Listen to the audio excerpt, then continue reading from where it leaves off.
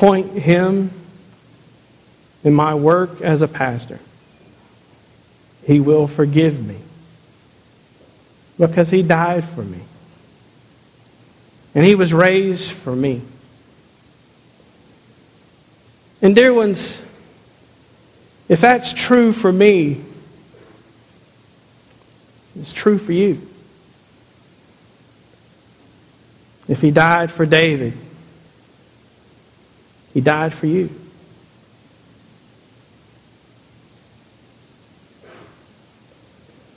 One of the closest words to the heart that we can say is, He died for me.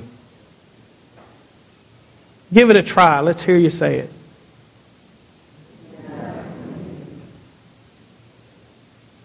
The founder of our movement, the Reverend John Wesley. I told this story in the polity class that I'm teaching yesterday. I actually had 9 people sign up for polity this year. I can't believe people sign up to study the governance of the church. It's amazing. To study the book of discipline. Really is amazing. But Reverend Wesley was sent to Georgia to do ministry with the Native Americans, and he failed miserably at it. And when he was going back to England, he was on a ship that was in threat of sinking. It had such a great storm upon it. And he was crying and screaming and crying out to the Lord for help. But the Moravian Christians on the boat with him were singing hymns to God and praising God. And he thought to himself, what's wrong with me? Do I not have faith? And he struggled with that. And one day, one of his preaching colleagues told him, he said, John, preach faith until you have it. And then after you have faith, preach faith. And so Reverend Wesley did that. And one morning he heard one of the Psalms read that we just read a few weeks ago. And it touched his heart. And that evening he went to a Bible study on Aldersgate Street in London. And a person got up to lead the study, and he was reading from Martin Luther's commentary on the Romans. But just the preface to it, the introduction to it. And Wesley heard the words that he read, and he suddenly felt in his heart that Christ died for me, even me. And the story is, he said, I felt my heart strangely warm. And I realized that Christ died even for me. We can separate ourselves from the text that we hear from this book, from this Word of God, by believing that they're just for that generation of people back then. We can separate ourselves from it by believing that the questions it asks are not for us. Before I read this text today, I want to make sure that you know that the question Jesus asks is for us. A reading from the Gospel according to Mark, the 8th chapter, beginning with the 27th verse. Jesus went on with His disciples to the villages of Caesarea Philippi, and on the way He asked His disciples, "Who do people say that I am?"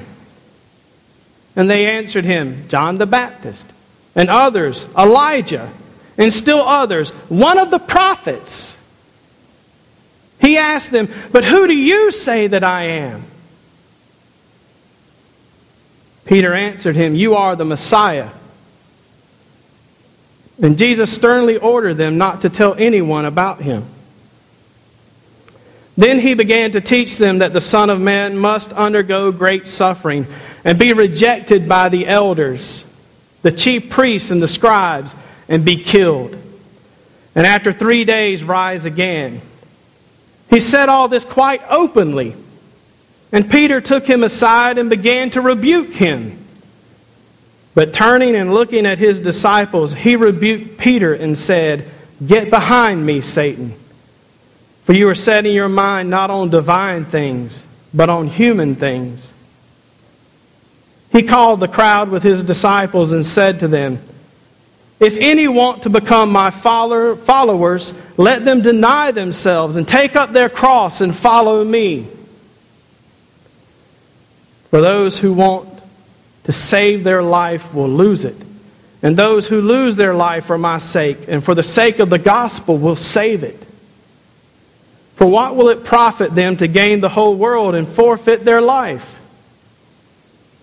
Those who are ashamed of me and of my words in this adulterous and sinful generation, of them the Son of Man will also be ashamed when he comes in the glory of his Father with the holy angels. The word of God for the people of God.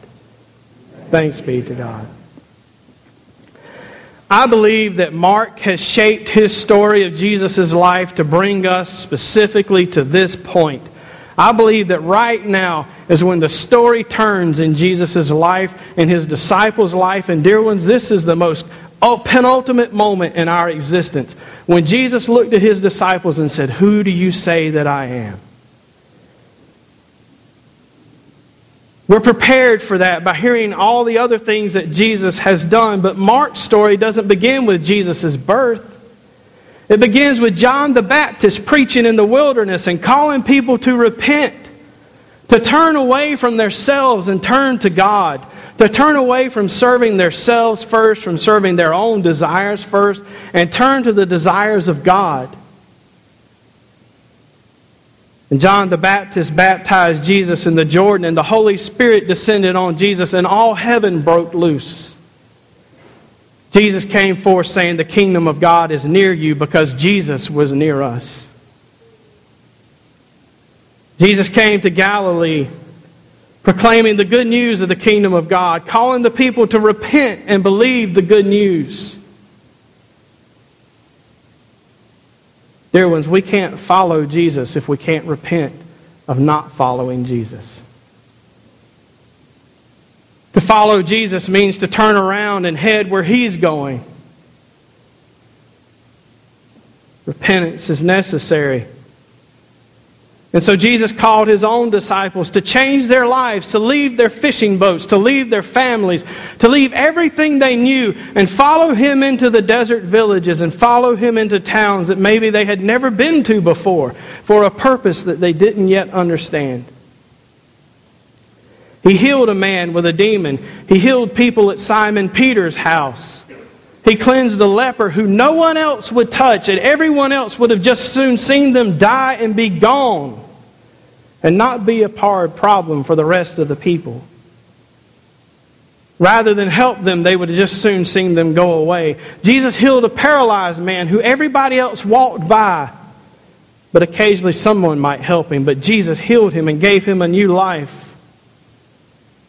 He drove out evil spirits from people. He taught about the kingdom of God with phrases and parables that challenged the heart of His hearers and called them to do something other than worry about themselves first. He cast a whole legion of demons out of one man.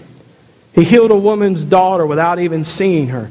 He healed a deaf man and opened his ears and his mouth so that he could praise God. And right before today's story, Jesus fed 4,000 people and healed a blind man at Bethsaida. No wonder Jesus was wondering who the people said He was. Those kinds of things would stir a community up, weren't they? And certainly they had stirred the community up. Some wanted to kill Him and others wanted to follow Him around and see what He would do next. But Jesus' question to His own disciples was, "Who do the people say I am?" And some said, "Well, you're a prophet," because they had heard of prophets doing this. "Oh, you're Elijah," because they had heard that Elijah had done some of those same things Jesus had done. And they knew that Elijah was supposed to come before the Messiah would come. But then Jesus taught them that John the Baptist was Elijah because he had done the things that Elijah had done, called the people's hearts back to God, to prepare them to hear Jesus' words.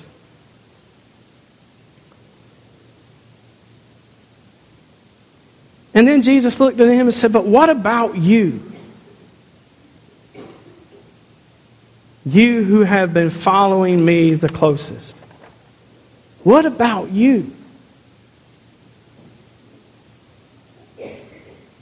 It might not dawn on us right at first. But we come to this place not to be fed.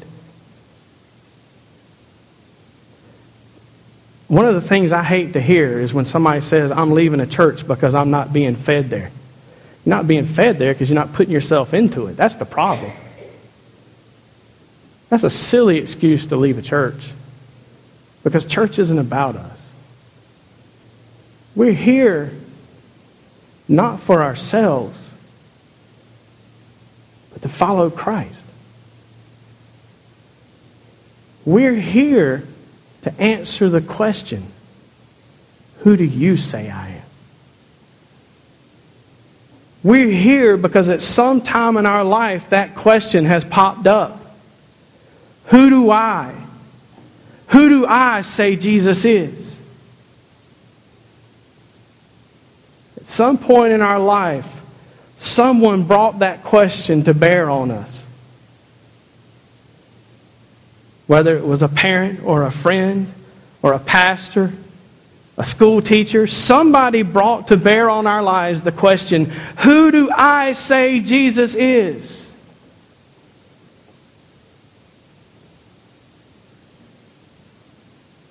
And somehow we know that the place where we can learn that is here. Called by God's grace and mercy to learn about His Son. So that we can follow Him. And even more, this is the place that God has given us to follow Him. Through the ministries that we do together, the caring that we do together, the loving that we do together, we get to follow Christ.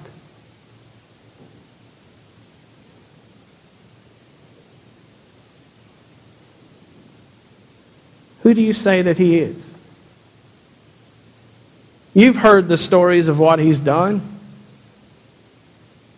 And even more, you know what He's done in your own life. You know who you were before you met Him. And you know who you are now. Who do you say that He is? Peter said, "You're the Messiah." But Peter didn't have in mind what Jesus had in mind. Peter had in mind that Jesus was going to storm the gates of Rome and drive the Romans out of His home. Peter believed that Israel was still in exile because they didn't govern themselves. If you know Israel's story, you know that they went through periods of faithfulness and exile, depending on whether or not they were following God. And the people were expecting a Savior, a Messiah to come and to bring them back to the homeland. And they had returned to the homeland. But they are still under the rule of other people. And so Peter and his friends were expecting a Messiah who would come and overthrow Rome by force. And so when Jesus started saying that He was going to be rejected, that He was going to suffer, that He was going to be killed, Peter's response was, "Surely not, Lord." He rebuked him. And Jesus said, "Get behind me. Follow me, Peter. Don't try to lead me. Follow me. Take up your cross and follow me." It's not a popular teaching today, dear ones, but following Christ means suffering for Christ. It means being willing to be a Christian publicly when Christians are thought to be stupid, unintelligent. Following Christ means following Christ even when it's not cool to follow Christ. And that can only begin with who we say He is. If to us, He's just someone who serves us, if all it is about getting our ticket punched to get into heaven, we're not going to follow him. We're going to think that he follows us. And that Jesus' purpose is to make us happy people who have nice cars. That if we pray the right prayer, our wallet will be fat and our lives will be free of hurt. That if we just have enough faith, we'll have everything we want. But our Lord called us to suffer. To give ourselves for others. Who do we say that he is? I have written down here on this paper who he is to me. He's King of all kings. That's why I love that song. It reminds me that he's King of all kings because he died and was raised for me. And God gave him the right hand of authority. He's God's Son. He's the second person of the Holy Trinity. He has never been a time when he didn't exist. As John tells us, he was in the beginning with God, and he was God.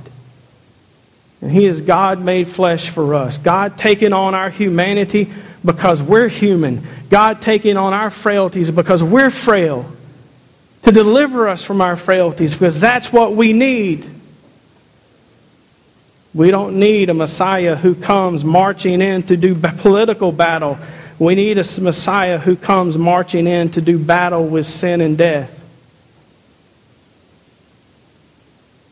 We need a Messiah who comes to die and who calls us to die. To die to our sinful selves and to be raised into new life with him. Christ's resurrection makes it possible for us to be raised to new life even now. So we don't have to be worried about ourselves all the time, to serve ourselves and to only put ourselves first, but so that we can love God and love others, which is what we were created to do, so that we can have fulfilled and abundant lives doing something for people other than ourselves. There's a reason you feel good when you give someone a gift, because you're called to be a gift to everyone you come in contact with. Just as Jesus was a gift to us. Jesus is my Lord. I want to put him first in everything that I do. But more often than not, I fail at that. Even when I try to give myself to some things, I overextend myself, just as I've been this week with teaching the lay servants.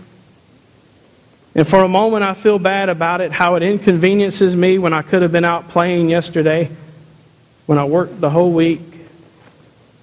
But then I get into that place and I get to serve him, and I realize that there was nothing better I could have been doing. Just like these kinds of days. I can't imagine that some of you didn't think when you hit that cool air this morning, boy, it'd be a good day to stay home and go to the lake or the park or play in the yard, right? But you came here.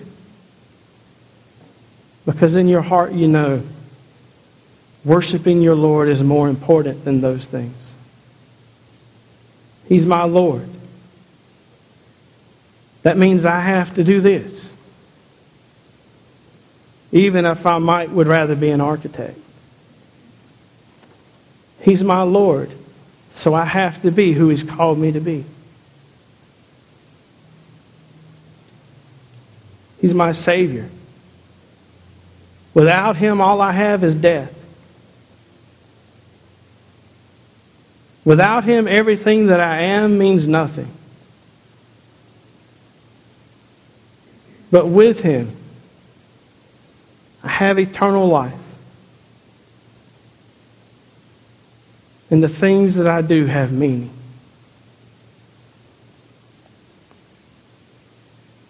He's my King. My first allegiance is to him. I love my country. But my first allegiance is to the kingdom of Christ. I love my family. But I couldn't put them first and not uproot them from the life that we had. Because Jesus is my King. I love you all. But my first allegiance is to serve Christ. Jesus is my King. And lastly, the thing that I want you to know is that Jesus is my life.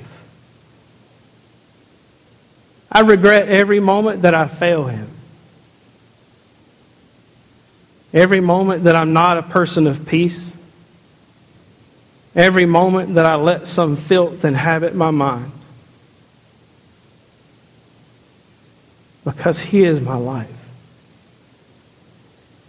And without Him, I know that my life would have no meaning because I have lived life without Him.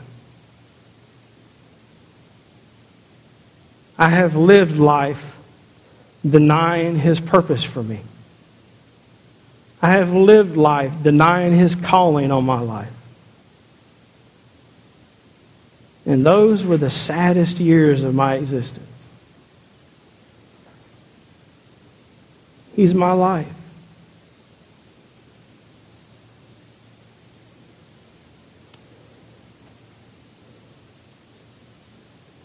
For those words, I find that Paul's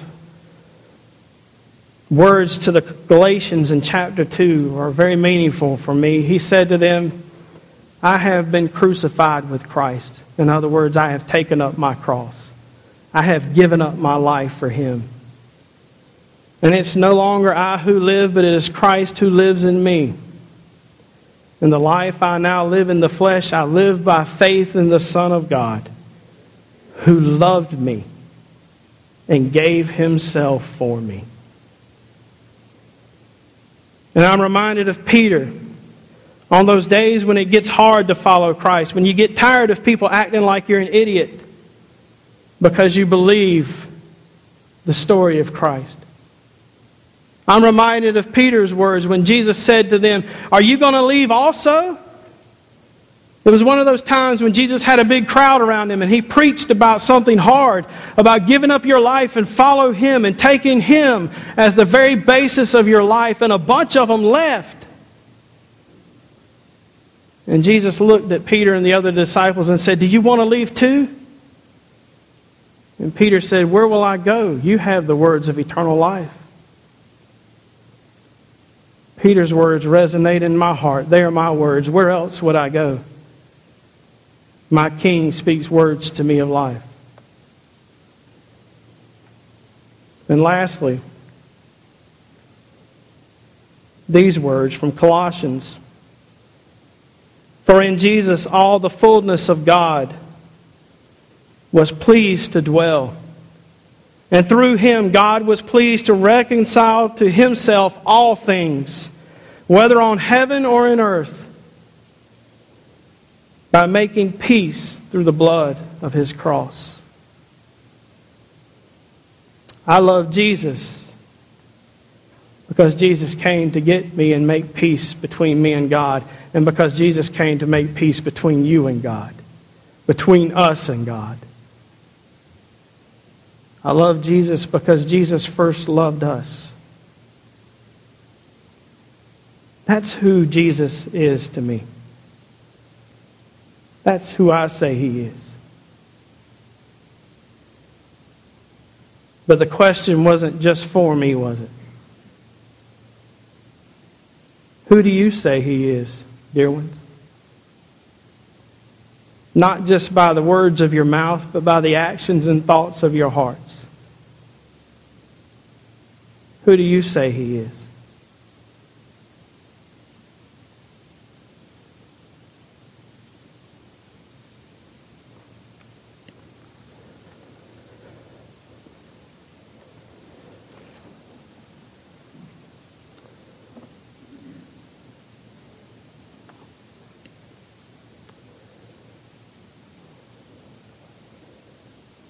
As we stand in